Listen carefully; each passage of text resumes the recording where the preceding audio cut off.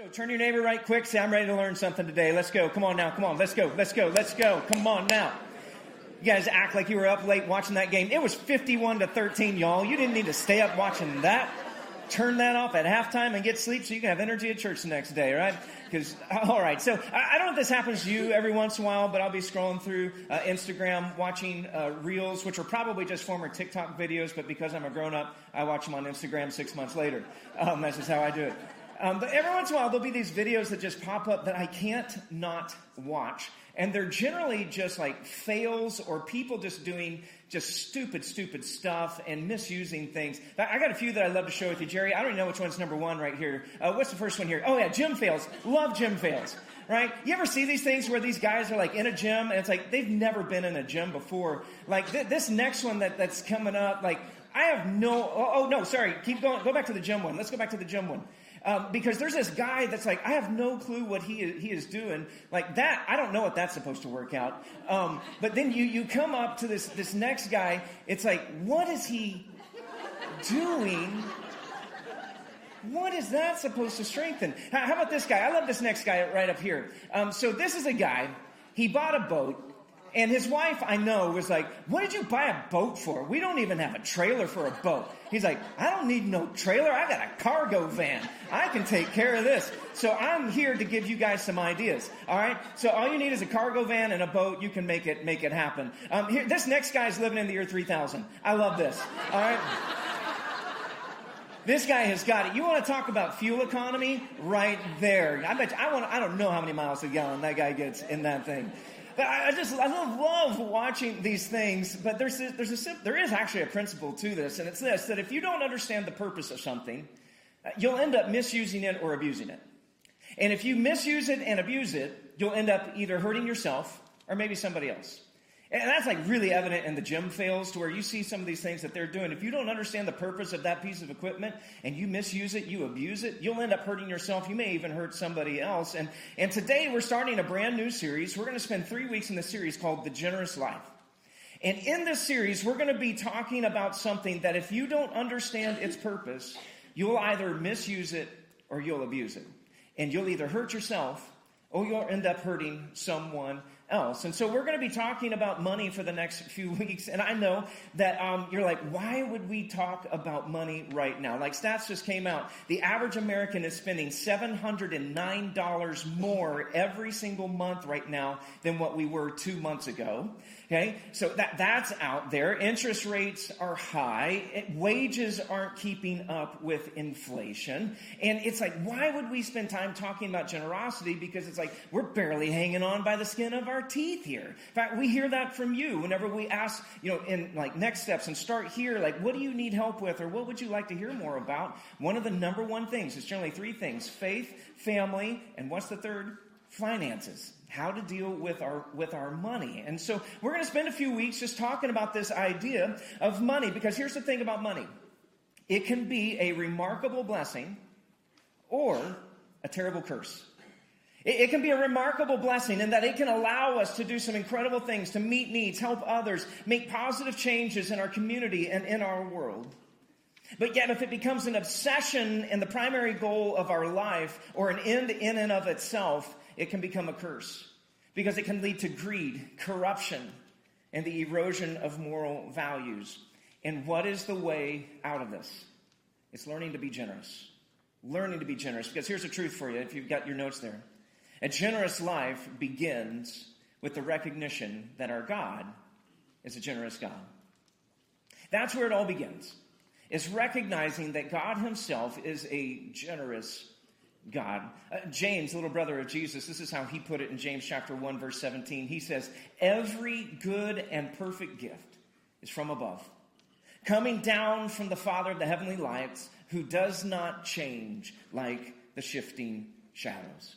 Every good and perfect gift comes from God himself. because our God is a generous God. Now, that's probably not brand new news to you today. That's probably something you've heard before, probably even something that you have thought before, that God is a generous God. And it's not even a shocker to hear. It's like, hey, we need to be generous people. We all know that we need to be generous people. Now, we may not be generous yet, but we know that at least we should. And we all know that giving is better than consuming. We just understand this. We know this to be true because there has never been a single story of consuming that led to life change. Like, nobody has ever come up to me and said, Adam, I feel so close to God. God is doing amazing things in my life. And I just can't even begin to express how close I feel to him. And I go, well, what's changed in your life? He's like, I bought a 100-inch OLED TV, and it has just like changed my spirituality. Nobody has ever come up to me and say, I got a new pair of Jordans, and man, my faith in God has skyrocketed. Oh my goodness, me and Jesus, we're like best friends now, you know? Nobody has ever said, I bought a new boat and a cargo van to put it in. And it's like, and I am just like I'm just like next to God right now. Nobody has ever said that. It has never been stories of consuming that brings us to this place to where we're in a better relationship with God. No, it's through giving. It's through generosity that we begin to experience things like this. I love Proverbs chapter 11, verse 24 and 25. It says this, give freely and become more wealthy. Be stingy and lose everything. The generous will prosper, and those who refresh others will themselves be refreshed. And that's what we're after. We want to be refreshed, but we also want to be refreshing to other people. And so today I want to talk to you about why generosity is important. And to understand that, we have to understand the purpose of money. And so in your notes, here you go. The purpose of money is this. Money is a tool for us to enjoy and for us to serve God with. It is a tool for us to enjoy and for us to serve God. 1 Timothy chapter 6, verse 17 and 18. This is what the Apostle Paul says. He says, teach those who are rich in this world not to be proud and not to trust in their money, which is so unreliable. Their trust should be in God, who richly gives us all we need for our enjoyment. And tell them to use their money to do good. They should be rich in good works and generous to those in need, always being ready to share with others. What does Paul say? He says there's two purposes to money. The first is to enjoy it. And it's right there in the Bible. You can enjoy using it. Most of us, really good at that. Okay? We're good at enjoying our money. We're even good at enjoying money we don't have. Okay? We're good at enjoying money. But he says do good and be generous. Now that might be the one that we need a little check on our lives. Now, some of you are smart Bible people, and so you've already read that verse, and you're like, teach those who are rich, and you're like, good, that's not me, because I'm not rich. Them over there, they're rich, not me. Well, I've got great news for you today. Okay, you didn't know this today, but you actually are rich. The median salary and income, family income in Walton County is $71,000 a year. If you make the median, that means that you are in the top 96% of earners in the entire world. So congratulations, you're rich. Okay, so you're in the top 4% of the entire world. And so these verses have everything to do with us. Everything to do with us. We have to be generous people. There are more promises in the Bible related to generosity than there is any other subject. Generosity with our talent, our time, our talk, our treasure. And all of it is about us learning to become unselfish people. And that kind of begs the question, why is God so interested in us becoming generous? And the answer is very, very simple. It's because generosity is love in action. And you can give without loving, but you can't love without giving. You have to learn to do this. And if you're not a generous person, then you're not a loving person. And that's why in the Bible, there almost is twice as many verses in the entire Bible that relate to money. There's about 2,350 verses that deal with giving and the subject of money in the entire Bible. And that is almost twice as many as belief, prayer, and love combined. There's a lot there.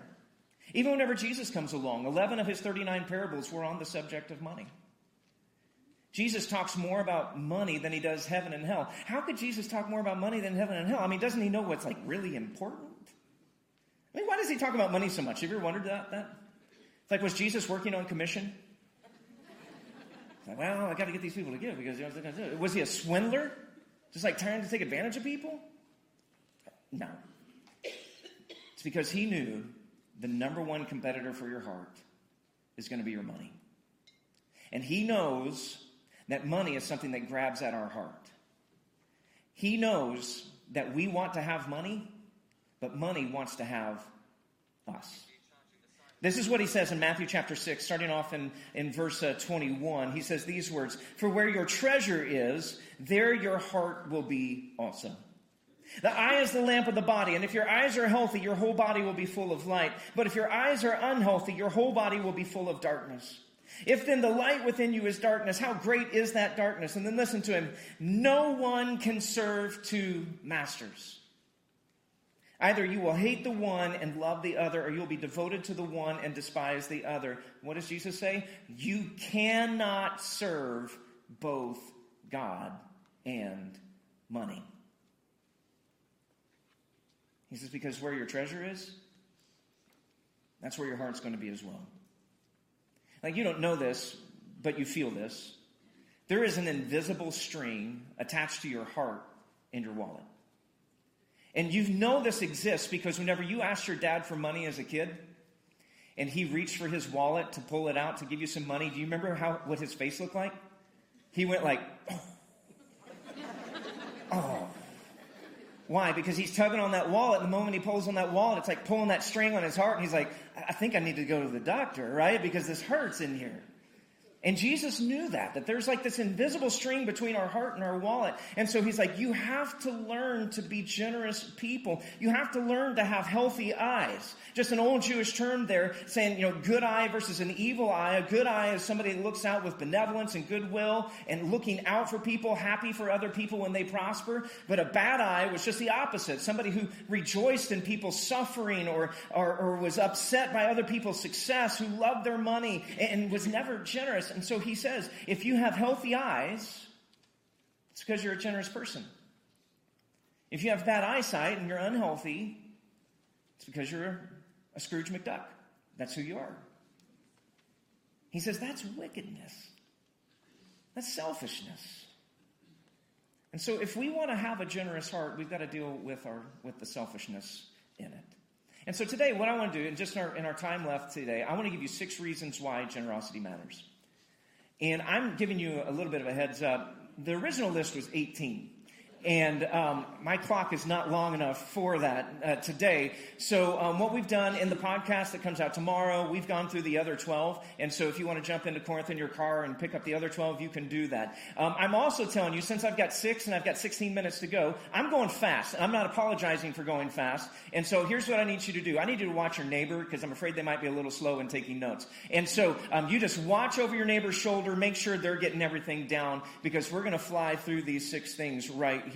So turn to your neighbor and just say, I'm watching you. All right, just do that. Just tell them you're watching them. You got your eye on them. All right, it's a good eye, not an unhealthy eye, but you're going to be watching them. All right, 6 reasons. Here we go. Reason number 1, why generosity matters. It's this. Generosity honors God. Generosity honors God. Listen to 2 Corinthians chapter 9. This is the Apostle Paul writing to the church in Corinth, talking about an offering that he's been trying to collect for the churches. And this is what he says. He says, yes, you will be enriched in every way so that you can always be generous. And when we take your gifts to those who need them, what's going to happen? They will thank God. So 2 good things will result from this ministry of giving. Number 1, the needs of the believers in Jerusalem will be met. And what's the second thing? They will joyfully express their thanks to God. As a result of your ministry, they will give glory to God. For your generosity to them and to all believers will prove that you are obedient to the good news of Christ. So what's the result? Their giving is going to meet needs, but then what's the second thing? It's going to bring glory and honor to God. This is what we're all after. In fact, that's what Proverbs 14 says. It says this, those who oppress the poor insult their maker. But helping the poor, what does it say? It honors him. See, whenever we are generous and we give, it meets needs and it brings glory to God.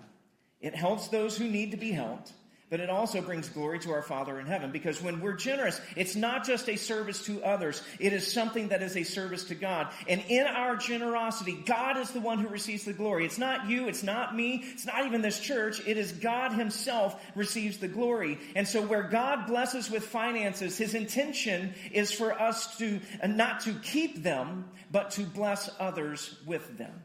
That's his plan, so that he can receive honor. Here's number 2.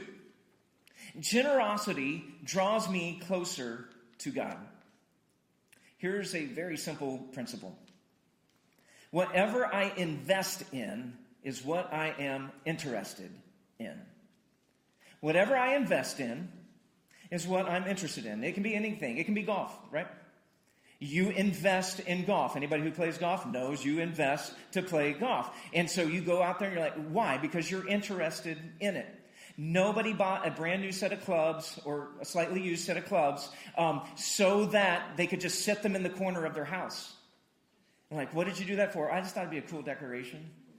It's like, no, you bought the new clubs because that's going to fix your swing. That's the problem. It's not your swing, it's the clubs. And so you bought the new set of clubs. It could be a new business plan, and so you're investing money in it, and so what are you going to do? You're going to be very interested in how things are going. And whatever we invest in is where our interest generally lies. That's why it's easy on Team Color Sunday to just watch everybody come in their Georgia red and black, because y'all are very interested and invested in your team, and so you've bought a bunch of gear and swag. That's what it does. What we're invested in shows what we are interested in. And so, in a sense, everything we do is an investment. Everything we do. You're always pouring your time, your talent, and your treasure into something. And whatever you're pouring into, that's where your heart is. Listen to Deuteronomy chapter 14. He says, bring this tithe, and we're going to talk about the mechanics of giving next week, so we're just going to move right past the sentence. But listen, bring this tithe to the designated place of worship, to the place the Lord your God chooses for his name to be honored. Eat it there in his presence. This applies to your tithes of grain, new wine, olive oil, firstborn males of your flocks and your herds. Okay, this is the key sentence. Doing this will teach you always to fear the Lord your God. In other words, whenever you bring the tithe, whenever you bring this thing forward, it is teaching your heart something about where your interests really need to lie. We already saw that in Matthew 6:21 when Jesus says, for where your treasure is, there your heart will be as well. So if you invest into the things of God, hear me, then you will draw near to the things of God. Because wherever your money is, there your heart will be also. And so, friend, listen to me. I'm just trying to help you out as a friend. If you want to be closer to God, if you want to feel closer to God, then invest your money in the things of God. Pastor and author Chip Ingram says this: generosity is a gateway to intimacy with God. It's a gateway.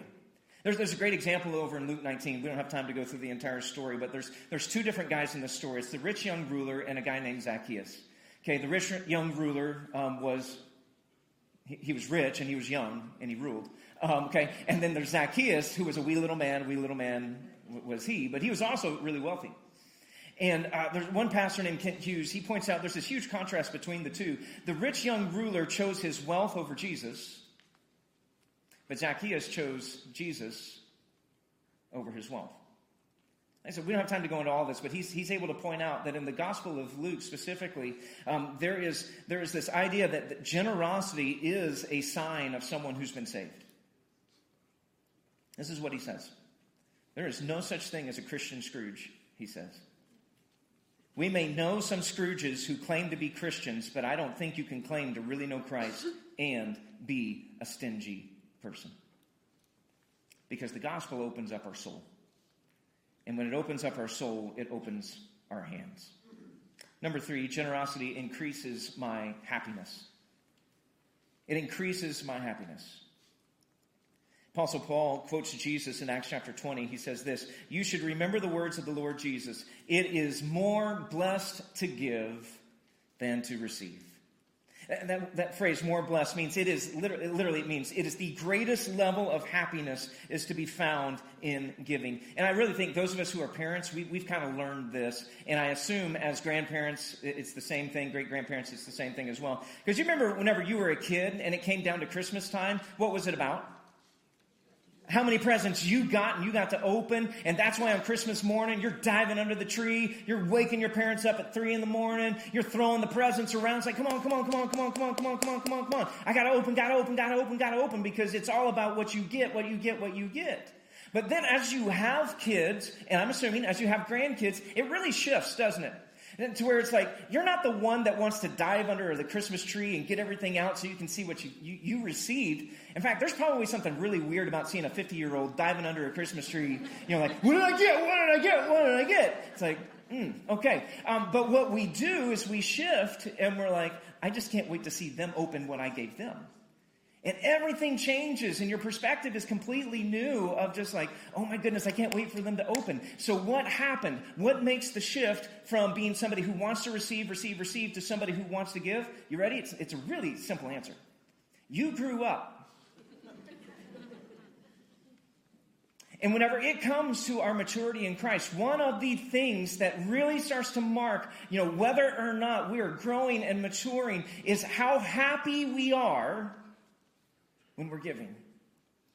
Do we really fall into this and we really believe what Jesus says, that it is more blessed to give than it is to receive? I love 2 Corinthians 9. Paul says this, you must decide in your heart how much to give, and don't give reluctantly or in response to pressure. Why? For God loves a person who gives cheerfully. That's really the beautiful part of Christian giving. It's not something that's forced out of us. It's not a tax that's imposed on us. It's not something we're under compulsion to do. It's something that we are happy to do. We're cheerful about it. In fact, that word cheerful there is the Greek word hilaros, which is where we get our word hilarious. God loves hilarious givers, joyful givers, cheerful givers. You can't be generous and grumpy. You just can't do it. And there is great joy whenever we give. But even more so, joy whenever we know that our heart is aligned with God's. Number 4. Generosity will be rewarded in heaven. It will be rewarded in heaven. Matthew chapter 6. Let's go back to that. Let's jump up to verse 19. Here's what Jesus says. He says, don't store up treasures here on earth where moths eat them and rust destroys them, and where thieves can break in and steal. Store your treasures in heaven, where moth and rust cannot destroy and thieves can't break in and steal. For wherever your treasure is, there the desire of your heart will be as well. Now, I want you to notice something here in verse 19 and 20. Jesus isn't speculating. He's guaranteeing. And whenever he tells us don't store up treasures in heaven on earth, it's not because your wealth might be lost. That's not what he's saying. He's saying it will definitely be lost. It's going to happen. You may lose it while you live. You will definitely lose it and leave it when you die. Earthly treasure is flammable. You can't take it with you. And the only way to fireproof it is to send it ahead. And maybe you've heard that said before. You can't take it before you. Maybe you heard somebody say, you never see a hearse pulling a U-Haul. And generally that's true, but I don't know what's going on here. I'm assuming it's not going to a funeral. Okay, I'm assuming that's there. But here's the thing. Here's truth. You can't take it with you. Church, hear me though. But you can send it ahead. You can send it ahead of you. There is no earthly treasure that is safe. Peter says this, the day of the Lord will come as unexpectedly as a thief. The heavens will pass away with a terrible noise. The very elements themselves will disappear in fire, and the earth and everything on it will be found to deserve judgment. There are 2 treasures in life, temporary and those that last forever. And you and I have a decision to make. What are you going to live for? Are you going to live for right now, or are you going to live for eternity? And are you going to send it ahead of you?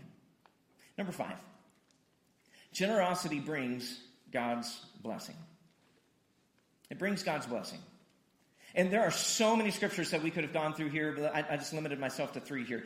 Proverbs 22 verse 9 says, blessed are those who are generous because they feed the poor. Deuteronomy 15 says, give generously to the poor, not grudgingly, for the Lord your God will bless you in everything you do. Back to 2 Corinthians 9. Remember this, a farmer who plants only a few seeds will get a small crop, but the one who plants generously will get a generous crop. Generosity brings God's blessing.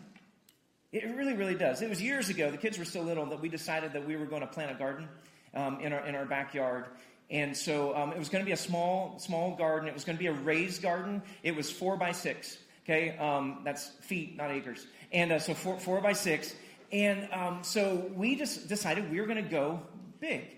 And it's like in this little 4 by 6 garden, we were going to kind of live by 2 Corinthians 9, that if you sow sparingly, you'll reap sparingly. But if you sow plentifully, you'll reap a lot. You'll have an abundance. So we went to Walmart and we just started buying seed packets just left and right. And so we bought tomatoes and okra and jalapenos and bell peppers, strawberries, squash, even onions in this 4 by 6 garden. All right.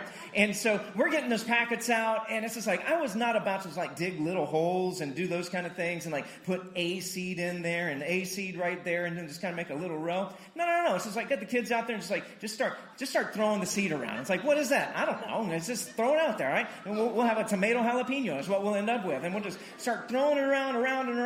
And we went a little overkill, and we had okra, because y'all know you can grow okra, right? You can, like, that stuff comes out crazy. Squash, tomato plants that snakes try to eat, all kinds of things. And we did the bountiful sowing so that we could have a bountiful reaping, right?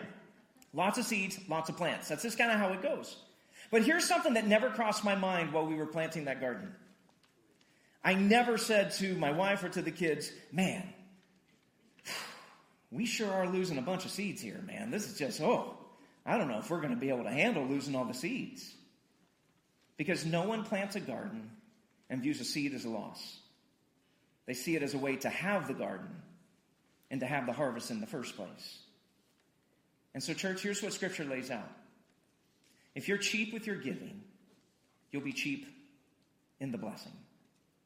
But if you are lavish in your giving, you will see a great return from God himself. And Jesus would say in Luke chapter 6:38, give and it will be given unto you. And I want to be clear, listen to me, this is not appealing to your greed, to my greed. It's not saying you give to God and like an investment banker, he's going to make it, tenfold or any of those kind of things. You'll get rich from it. Because if that's the heart that you're going to have whenever you approach giving, then all you're going to reap is spiritual poverty. But Scripture goes at our hearts and says, if you give generously, there will be a blessing that comes your way. And it may be financial, it may be spiritual, it may be relational. I don't know what it ends up being. But the promise is when your heart is where it needs to be, it doesn't matter. You'll receive the blessing that God intends for you. Here's number 6. Generosity makes me more like Jesus. It makes me more like Jesus. Most famous verse in all the Bible, John 3:16.